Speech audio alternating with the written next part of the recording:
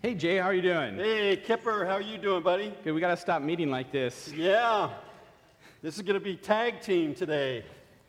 You remember last Sunday, Tim Wright mentioned the speaking team, and I do like our Thursday morning speaking team, which can sometimes get pretty lively and intense as we discuss the text for that week from the Bible.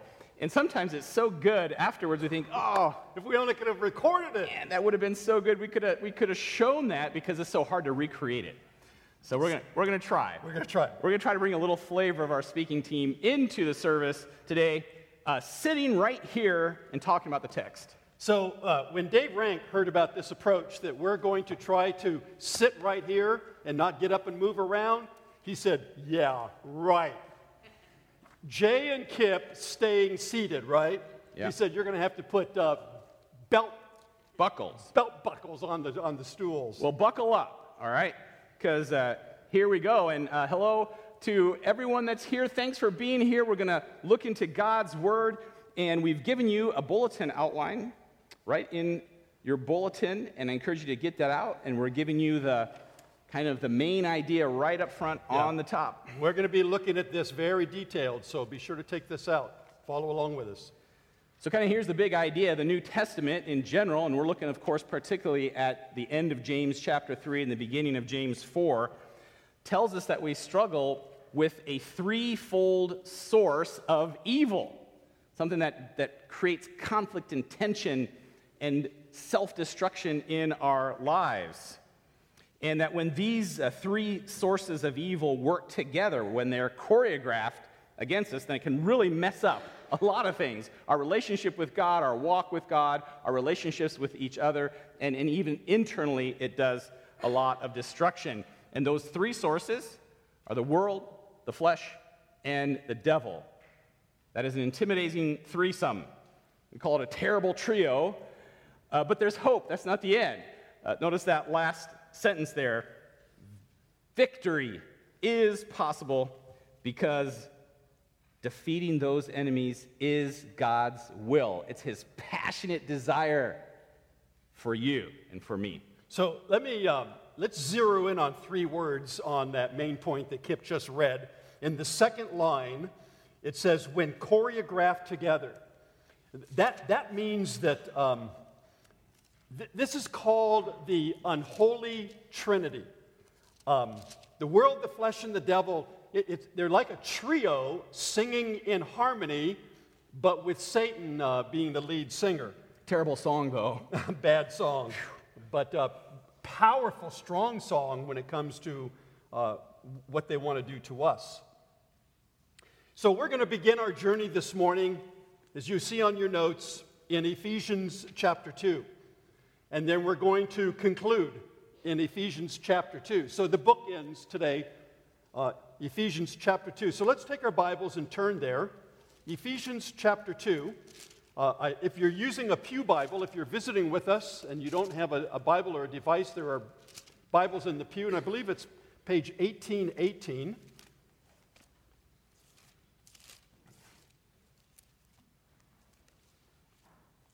Ephesians chapter 2. Verses 1 through 3. As for you, you were dead in your transgressions and sins. Now, that means, dead means no life. And that means separation from God. No life in God, no relationship with God. Now, look at verse 2. Dead in Christ, dead in your sins, in which you used to live when you followed the ways of this, what's the next word, everybody? World. So that's one of the enemies, the pressures that we face. And then it goes on to say, and of the ruler of the kingdom of the air, the Spirit who is now at work in those who are disobedient. And who is he talking about? He's talking about Satan, the devil. And then verse 3, all of us also, in addition to pressure from the world, in addition to pressure from Satan, verse 3, all of us also lived among them at one time, and here it comes, gratifying the cravings of our sinful nature and following its desires and thoughts. Wow, that is powerful. These are the go-to verses when it comes to the world, the flesh, and the devil. This is going to be, James chapter 3 and 4 is strong, and it's a message we need to hear, and I think we need to begin in prayer. Let's pray. Father, I thank you that through your Spirit you inspired James to challenge us strongly with these words, but also to comfort and encourage us. And so I pray that your Spirit will help us both to accept the challenge and the comfort, and that your Spirit can do in us the work that you want to accomplish. Lord, thank you that we are not alone, that you are with us in this battle against this holy untrinity. Lord, we worship you and we praise you this morning. Speak to us, Lord, from the pages of Scripture into our hearts, and it's your name we pray. Amen. Amen. Well, let's turn in our passage to James chapter 3 and 4. Again, if you're using the Pew Bible, it's page 1884. This morning, on your notes, James asks a question, point A, that was a problem among Christ followers in his day and is a problem today. And here's the question. Look at chapter 4, verse 1. James asks, what causes fights and quarrels among you? Now, let's go down to chapter 4, verse 2, and what James does is he repeats those two words, but he flip-flops them. So in verse 2, he says, you want something, but don't get it. You kill and cover, but you cannot have what you want. You quarrel and fight. Fights and quarrels, quarrels and fights. And James is asking, what causes all of this stuff? What's its source?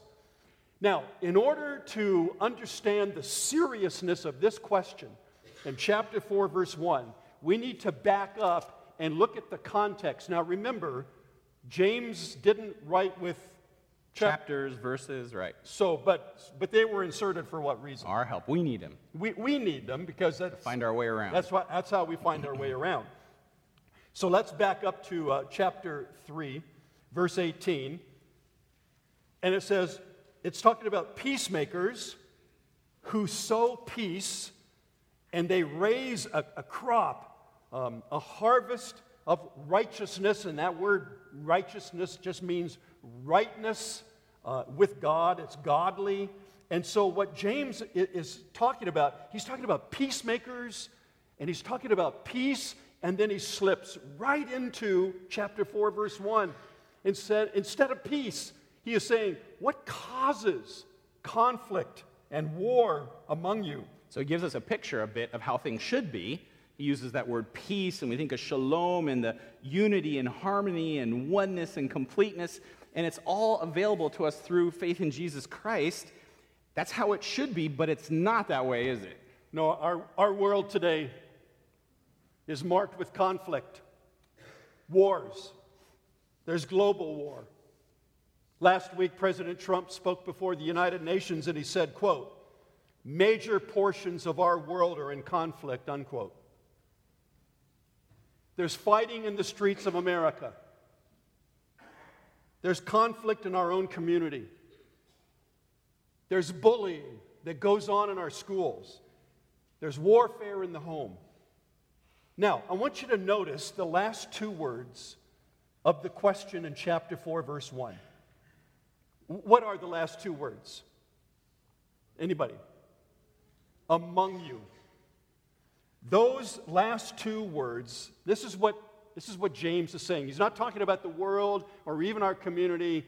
He is saying, what causes, instead of peace, what causes fights and wars in your heart to be expressed through what Tim shared last week, through the tongue? What causes these fights and quarrels within churches, or church between churches, or in the hearts of Christ followers who claim Christ? So we talked about that last week. We started talking about it, that that this division, these quarrels, it begins with the tongue, but the tongue is a window of the heart. And so really the question is, what's driving our heart? Last week we talked about what drives the tongue. It's the heart. And today we're going to go a little deeper, dig a little deeper, say what's driving the heart that causes all these divisions and quarrels? So where's it coming from? What's the source? Well, the answer actually begins in chapter 3. So let's go back to chapter 3 and let's begin to look at the answer. All right, let's read together chapter 3, starting in verse 13, and we're going to read all the way through chapter 4, verse 4. Who is wise and understanding among you? Let him show it by his good life, by deeds done in the humility that comes from wisdom. That's classic James, isn't it? Show me. If there's wisdom from above, demonstrate it in your life. But if you harbor bitter envy and selfish ambition in your hearts, do not boast about it or deny the truth. Such wisdom does not come down from heaven, but is earthly, unspiritual, of the devil. For where you have envy and selfish ambition, there you find disorder of every evil practice.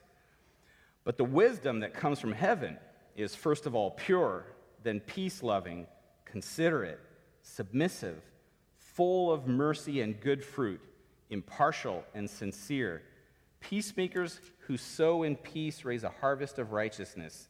What causes fights and quarrels among you? Don't they come from your desires that battle within you? You want something, but don't get it. You kill and covet, but you cannot have what you want. You quarrel and fight. You do not have because you do not ask God.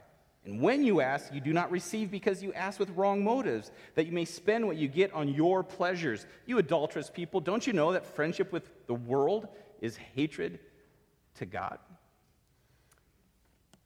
Let's go back to chapter 3 and let's zero in on verse 15, because James is giving us 3 answers to the source of conflicts, wars. Look at chapter 3, verse 15. James is saying such, quote-unquote, wisdom, tongue-in-cheek, does not come down from heaven, but, here it is, this kind of wisdom that drives wars and conflicts is, first of all, it's earthly, it's unspiritual, and it's of the devil. Many authors say that these 3 are in escalating order. In other words, you start off with the world, which is bad, then you go to unspiritual, which is badder. Or worse, you could say. And then you go to the devil, which is the baddest. I'm using bad English, aren't I? Well, but you get the point, right? It's escalating to a crescendo. Here's the idea. When it comes to what in your New International Version it says earthly or the world, its origin is not from heaven. This is not of God. It's man-centered. There is no God. It's living for the here and now. There is no consideration of eternity. It's the basis of our education system, which is atheism and evolution, at least in our science classes. And it's driven by the values summarized by 3 P words: pleasure, possessions, and power. Pleasure, possessions, and power. I'd like to talk to the older folks here just for a moment. Who died this last Wednesday? Anybody? Hugh Hefner. The USA Today newspaper spent 3 pages on this guy. This guy is the one who introduced nudity, mainstream nudity, into our culture. And today, porn is an addiction. Here's an article here by an editor of the Playboy magazine for many, many years. And he wrote an article, said, "So long, Hef, thanks for the gig." And then it's subtitled, "My girlfriend hated it, but what could be better than writing about the Playmate of the Month?" That's sick. It's earthly. It's talking about lusting pleasures. One person on the news said Hugh Hefner was a man of sex, swagger, and sophistication. That's earthly thinking. Are you kidding me? Sophistication, opening a door into our culture, introducing that which now is an addiction across our country. Wow. Here's the battle. Either we're being conformed by the world's standards, the world's pleasures, the world's approval. We're being pressed and conformed.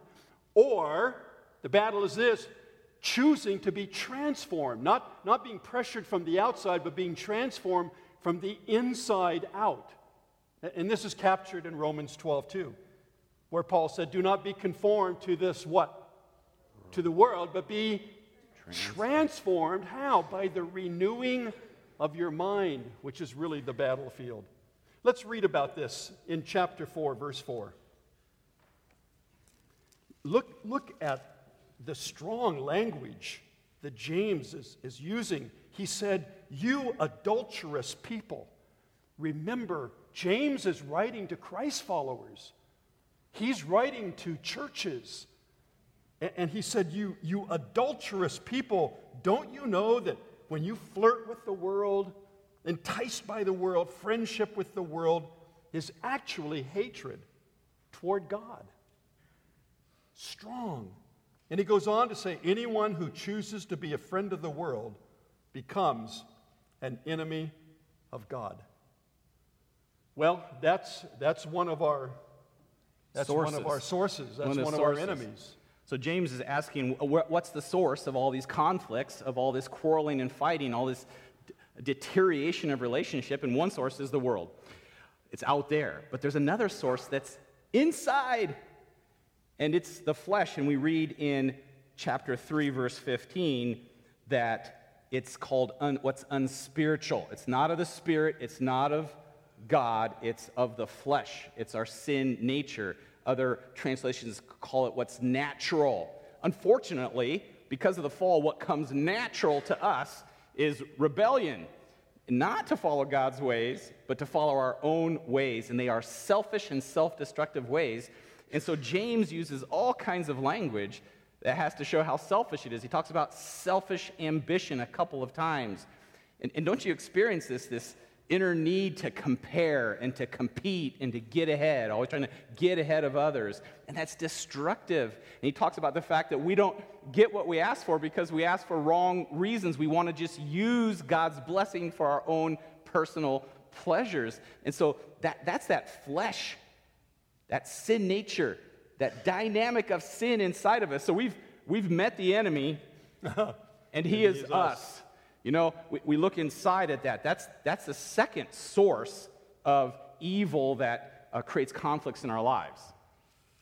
Well, there's a third enemy on your notes, and that is the devil.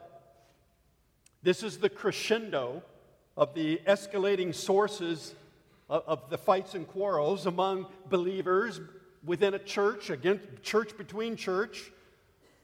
There's an earthly way of looking at things, not heavenly. There's a natural way and not spiritual, and here we are with the devil. Here's what one author said about this third enemy. There is a wisdom that comes from hell. It's of the devil, yet it's a worldly wisdom. It's earthly, but the problem goes even deeper than the earth. This kind of wisdom is the complete antithesis of anything that is from God. It is subtly yet powerfully demonic. Now, my brothers and sisters, the Bible is crystal clear that Satan, through his demonic angels, has the ability to put thoughts into our minds. The world can put thoughts into our minds through our eye gate and our ear gate. But Satan, is our spiritual enemy, also can put thoughts into our minds. And I want to demonstrate this for you. Let's look at a couple of passages on the screen. 2 Corinthians 11:3. Paul says, but I'm afraid. Now, remember, he's writing to a church. He could be writing to this church. But I am afraid that just as Eve, in the same way that Eve was deceived by the serpent's cunning, now watch this, your minds may somehow be led astray from, he's acknowledging that they love God, that they're Christ followers, that your minds may somehow be led astray from your sincere and pure devotion to Christ. How does Satan do that? How did he do it to Eve? By placing thoughts, doubts, and then lies, and insinuations, and accusations, and degradations, and all that kind of stuff that can go on. Is every thought in our mind from Satan? Of course not. Are some thoughts in our minds from Satan? Of course, yes. Let me show you another verse. Ephesians chapter 4, verse 26 says, Do not let the sun go down while you're still angry. And do not give the devil a foothold. That's talking about in the inner person, in your heart and in your mind. That word foothold is the strongest word in Paul's language that he could have used to try to describe what Satan can do in the heart and the life of a believer. Now, we have a tool we use in our church, and it's called Satanic Thoughts and Activities. And it's a list of verses where it shows very clearly how Satan can place thoughts in the human mind. And then on the backside, if we listen to those thoughts, it's like we're giving them permission to impact our daily living. And so on the backside, it's called Satanic Activity in the Life of a Believer. And there are 20 passages. So this is available out in the courtyard at the information booth. Be sure to pick this up. So you've been talking to us about that list for a number of years now. We've been thinking about that and working through it. Imagine my surprise, because I always thought, well, that's kind of the way Jay thinks, you know? And I was taking a counseling class at Grace Seminary a few months ago, and I'm flipping through the syllabus, and there was the very same list. And you know what? It's not a Jay thing. It's a Bible thing. I just know how to copy. So, you know, when I think about these three sources of conflict in our lives, the world, the flesh, and the devil, you know what comes to mind? The word bullies. They are bullies. You ever been bullied? Yeah. In fact, a guy named Van Killian beat the snot out of me when I was in elementary school. Yeah, how many other elementary school names do you remember? He made an impression on you, didn't he? Yeah, I've forgiven him. You good? Yeah. Well, last week. Just kidding. I got punched right in the mouth one time in the playground. Of course, I think I probably said something to deserve it. So I don't know if you've been bullied. Sometimes it's not just playground at school, but maybe at work with a manager or a boss. And sadly, sometimes in school and in families, bullying can take place. But you know, you may never have experienced any of that kind of bullying, but we've all experienced this kind of bullying, the bullying of the world, our own flesh. Crazy. There's an aggressive bully in us and the devil. And what they want to do is they want to get into the driver's seat of our hearts. Yeah. They want to take over and drive us to chaos and destruction, and they just love to ruin relationships. Ruin a relationship with God, ruin relationship with each other. They just love to ruin relationships.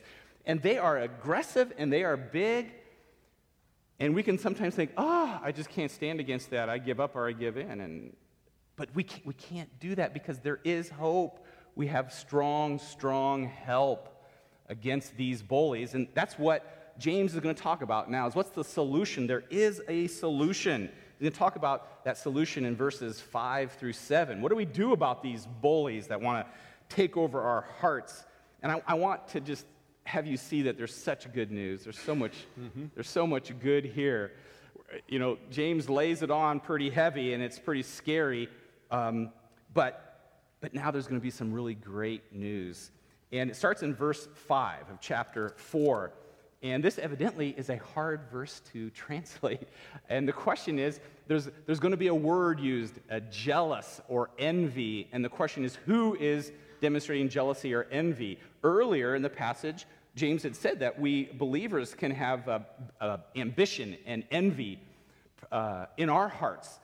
And so some people translate this as a continued version of human envy.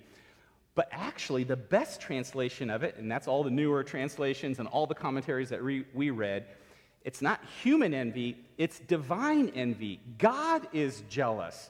And I really like the way the New Living Translation translated it. Check this out. This is what it says. Do you think the scriptures have no meaning? They say that God is passionate. God is passionate. He's envious. He's zealous. He's jealous that the spirit he has placed within us should be faithful to him. God desires us to be faithful to him. He doesn't want us to be friends of the world. He wants us with his whole heart to be faithful to him. I'm so glad for that. And he's all in on this. He's committed to us being wholeheartedly devoted to him. He's jealous and zealous for it. And here's how he's all in with it. I love this next phrase. Look at it. Chapter 4, verse 6. But he gives us more grace. He gives us more grace. I want to hug this verse. If I just could, I'd hug this verse. Thank you, thank you, thank you for this wonderful truth that God gives us more grace. He gives us his favor, his power, his blessing, his help against these bullies, and that is extremely good news. That's the part he brings, his wholehearted desire, his passion for us to be faithful to him, and he gives us grace to do that, but we got to do our part. And the first thing we have to do is to just be humble, to be humble. Look at the rest of verse 6 there. That is why Scripture says God opposes the proud, but gives grace to the humble. What does it mean to be humble? Well, it means to acknowledge this battle, to acknowledge this struggle, to acknowledge that we've got big, bad enemies that are stronger than us, that we can't defeat in our own power. And instead of just trying to duke it out on our own, we turn to God in utter and complete dependence. We need you, God. And James kind of describes this in really dramatic language a few verses later.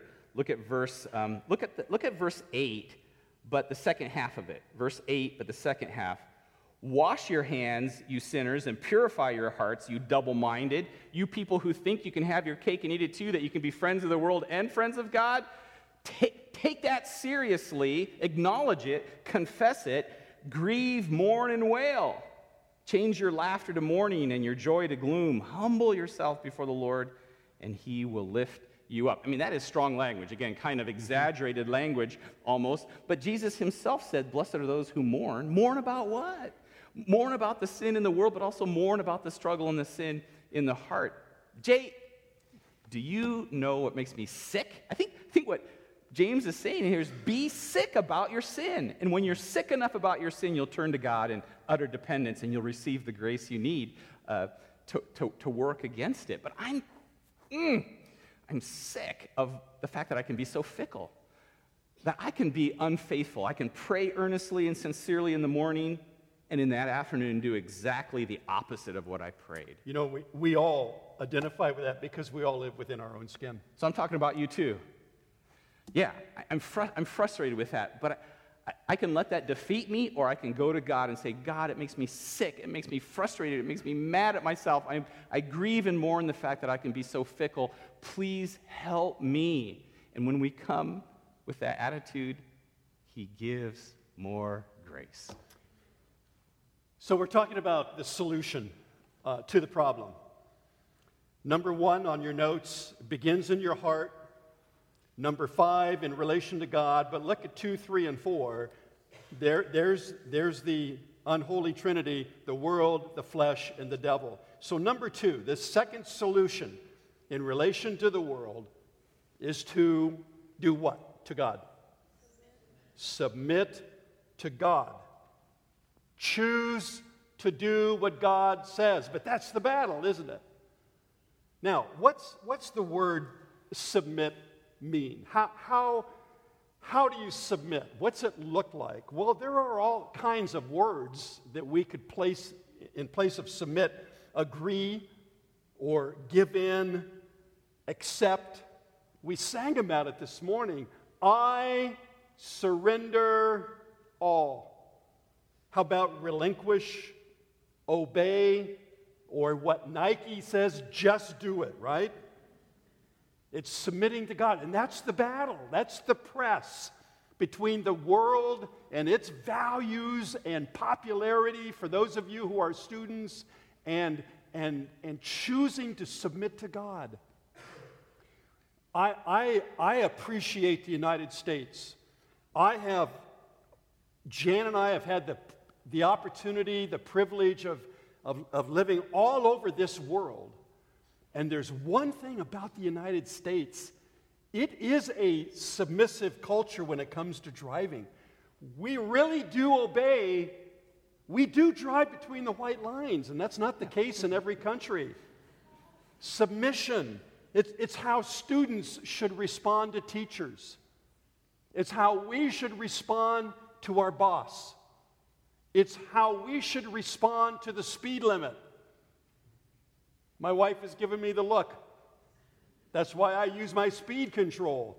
How about Ephesians 5:19? It says, submitting yourselves one to another. So we're talking about in relation to your heart, in relation to the world, and now a third solution. Yeah, in relation to our flesh, how do we submit to God? You know, there is a battle going on inside of us, and Paul talks about that a lot in Galatians, that the desires of the flesh and the desires of the spirit are in opposition to each other. But he gives us the solution in how we're supposed to deal with it. Take a look at some of these phrases out of Galatians 5 and 6.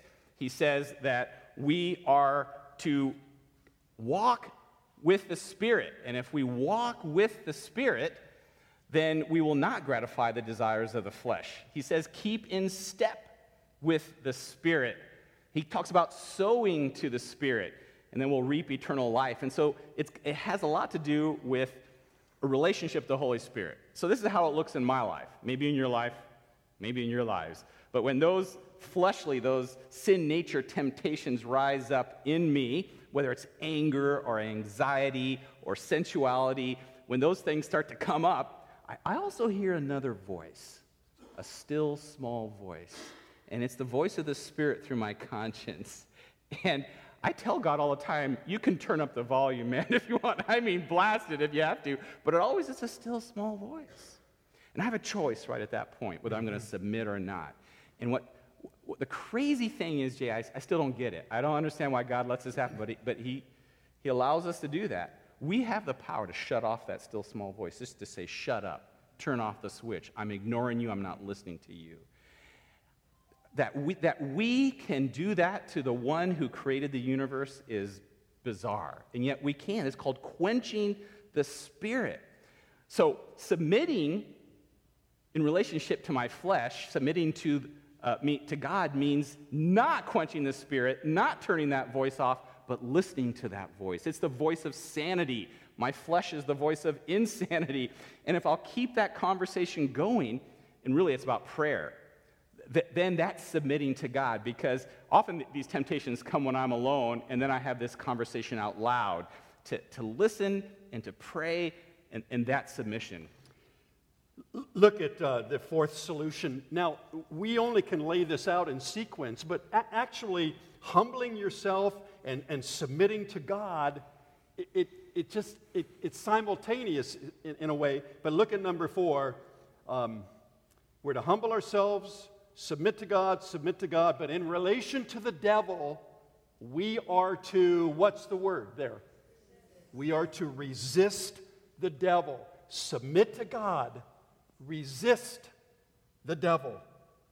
You resist him with truth. Here's the bottom line, and it's what Kip has been saying. Who are you going to listen to? And when you turn off the devil's voice, you're resisting him. If you listen, Satan will want to tie you up into bondage, wearing a spiritual straitjacket take away your freedom in terms of your heart and your mind. Resist him. Let me give you an example of resistance from when we were in Cambodia. We were sharing this out in a village. And in front of every Cambodian hut is a pole with what is called a spirit house. If you looked at it, you'd say, well, it looks like a bird feeder. But it's actually the place where the evil spirits live. And they have this in front of every hut. And so every morning, they begin the day. Every night, they begin the night by offering sacrifices and offerings and doing rituals at the spirit house. And we were sharing this as we were sharing with you. And this Cambodian man, he got up and he picked up a hatchet. And he was all tatted up. Now, God tells us to find our protection through the armor of God, but over there, the men find protection through ink. They believe that the tattoos that cover their torso is spiritual protection against the evil spirits. And so he picked up this hatchet, he turned around and looked at us, and we all tensed, and then he went over to a spirit house, and he just went whack, man. He knocked that, in one swing, he knocked that spirit house clean off the pole. The thing was just down on the dirt. And we walked up to him and said, would you like to chop that thing up and burn it? And he said, no, I'll do that tonight when I cook my rice. He had never heard the story of a creator God before, and he certainly had never heard the name of Yesu Christ, Jesus Christ, but he acted on the information he heard, and he resisted the devil. In your bulletins, we have mechanisms, we have opportunities here. We have people who have big ears, like Dumbo, and big hearts, and it's called discipleship counseling. Also in your bulletin is Freedom Group that begins this Thursday. If you want to talk to somebody about these issues, if the world, the flesh, and the devil's really got a grip, and you're having a hard time shaking loose, hey, it helps to talk to each other. We can encourage each other, so you can read about that in your bulletin. And that's a good reminder that this solution is really never meant to be played out in isolation. We need each other. It's got to be done in community. There's one more, though, one more wonderful solution that God has given us in this conflict with the world, the flesh, and the devil, and it's absolutely foundational, and it has to do with coming to God. What a wonderful verse 8 is. Come near to God, and he will come near to you. When I was at Warsaw Christian School as a kindergartner, we were learning our ABCs, the alphabet. And for each letter, there was a verse or a phrase from a verse. And the only one I remember is D. I remember the letter D. Well, I remember all my letters, actually. But as far as the verse goes, letter D was draw near to God, and he will draw near to you. So as a kindergartner, I heard and knew this. It's taken me a long time to learn to practice it well, but it's absolutely fundamental that we need to come first to God. And what's wonderful is that it doesn't matter where you are in relation to God, how far away you are. He says, if you'll turn and draw near to me, I'll draw near to you. I'll come running to you.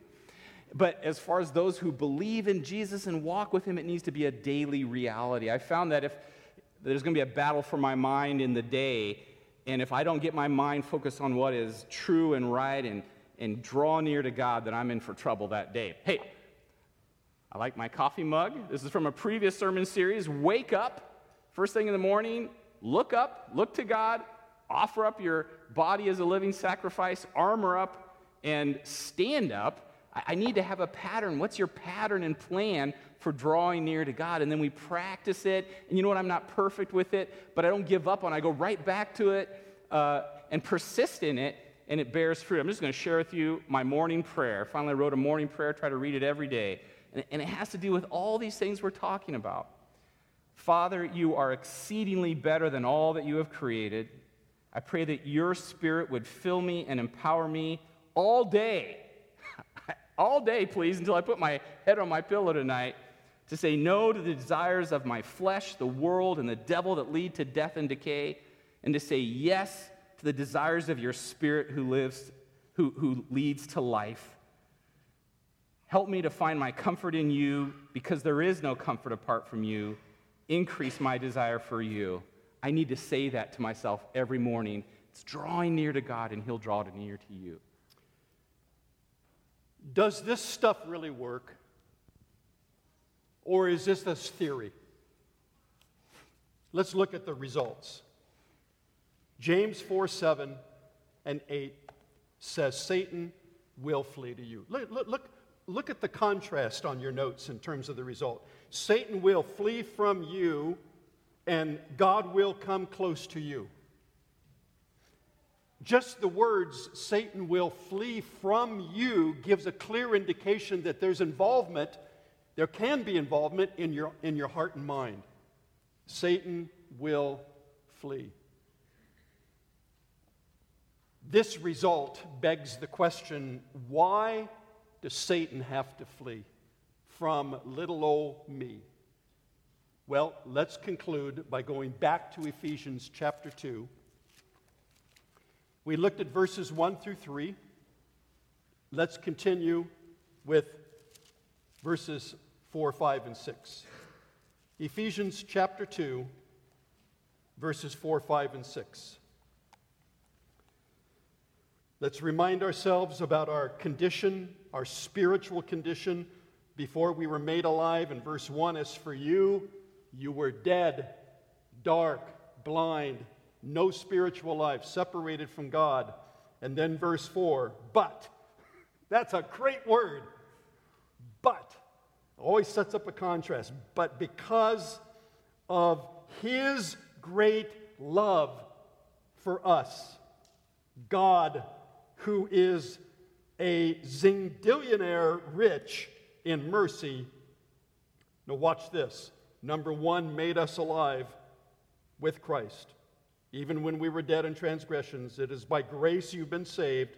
Number two, raised us up. We have three us's here. Number one, he made us alive. Number two, He raised us up. And then verse 6, number 3, and seated us with Him. That is the same chronology that happened to Christ physically. He was dead, buried, stone cold dead, on a slab, 3 days, and the first thing that happened is that Jesus was made alive, and then He was raised up, and then He ascended physically into heaven and sat down on His throne of authority at the right hand of the Father. That same sequence, it happens to us spiritually. Inside, we're made alive, we're raised up. But what is this seated all about? You are sitting here this morning physically, but in terms of your spiritual identity, the way God looks at you, you are sitting with Jesus. Now, in our country, the highest court is called the what court in Washington, D.C.? Supreme Court. The Supreme Court. Jesus is sitting on the cosmic Supreme Court. And if you are in Christ, you are sitting with Him. Your feet dangle next to His feet because you're sitting on the same seat. And that co-seatedness with Christ is not just your spiritual position. This is your legal position. This is a judicial position because Jesus is the King of all kings and the Lord of all lords.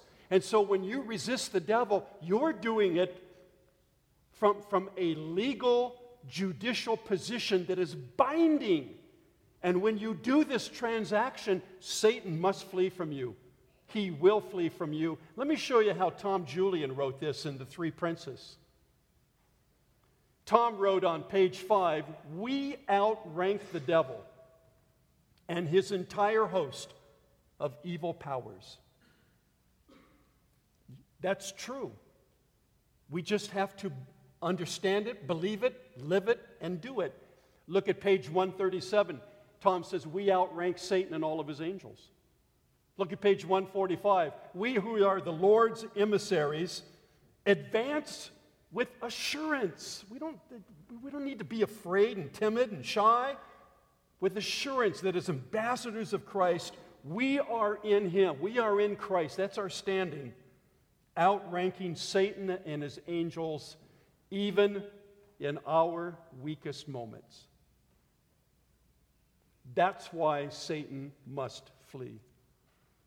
It begins with humility in your heart. As Kip said, just go ahead and admit it. Man, do we struggle on a daily basis, don't we? We do. And we admit it to ourselves. We admit it among our pastors. I remember Kip once at pastoral leadership team. He said, man, I've been struggling for months. He brought it out. We talk like this. And so we humble ourselves, we submit, and we resist, and Satan will flee, and God will come close. There may be someone here this morning who does not know Christ. You're not in relationship with God. You're still dead, separated, dark, blind spiritually. That was Jay Bell. On March 17th, 1970, I was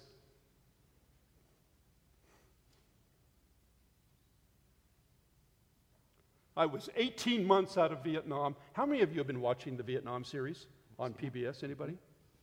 I was 18 months out of Vietnam. I met a Vietnam veteran here. He's visiting our church today. He was with the 82nd Airborne. I was drifting. I was guilty. I was angry. I was confused. I didn't know which end was up. And then the next day, God invaded my life when I invited Him in. There may be someone here today who has not come to that point. And so you're being pressed by the world, the flesh, and the devil. And I want to ask you a question, but I don't want it to be, it's not condescending, but I just want to ask, how's it working for you? Are you able to take on the world, the flesh, and the devil? How's it working? Let God do it for you, in you, and through you. And so this morning, if you're bound up as a believer, come and talk to us, or discipleship counseling, or the Freedom Group. If you want to begin this walk of victory, relationship with God, just come down and talk to us.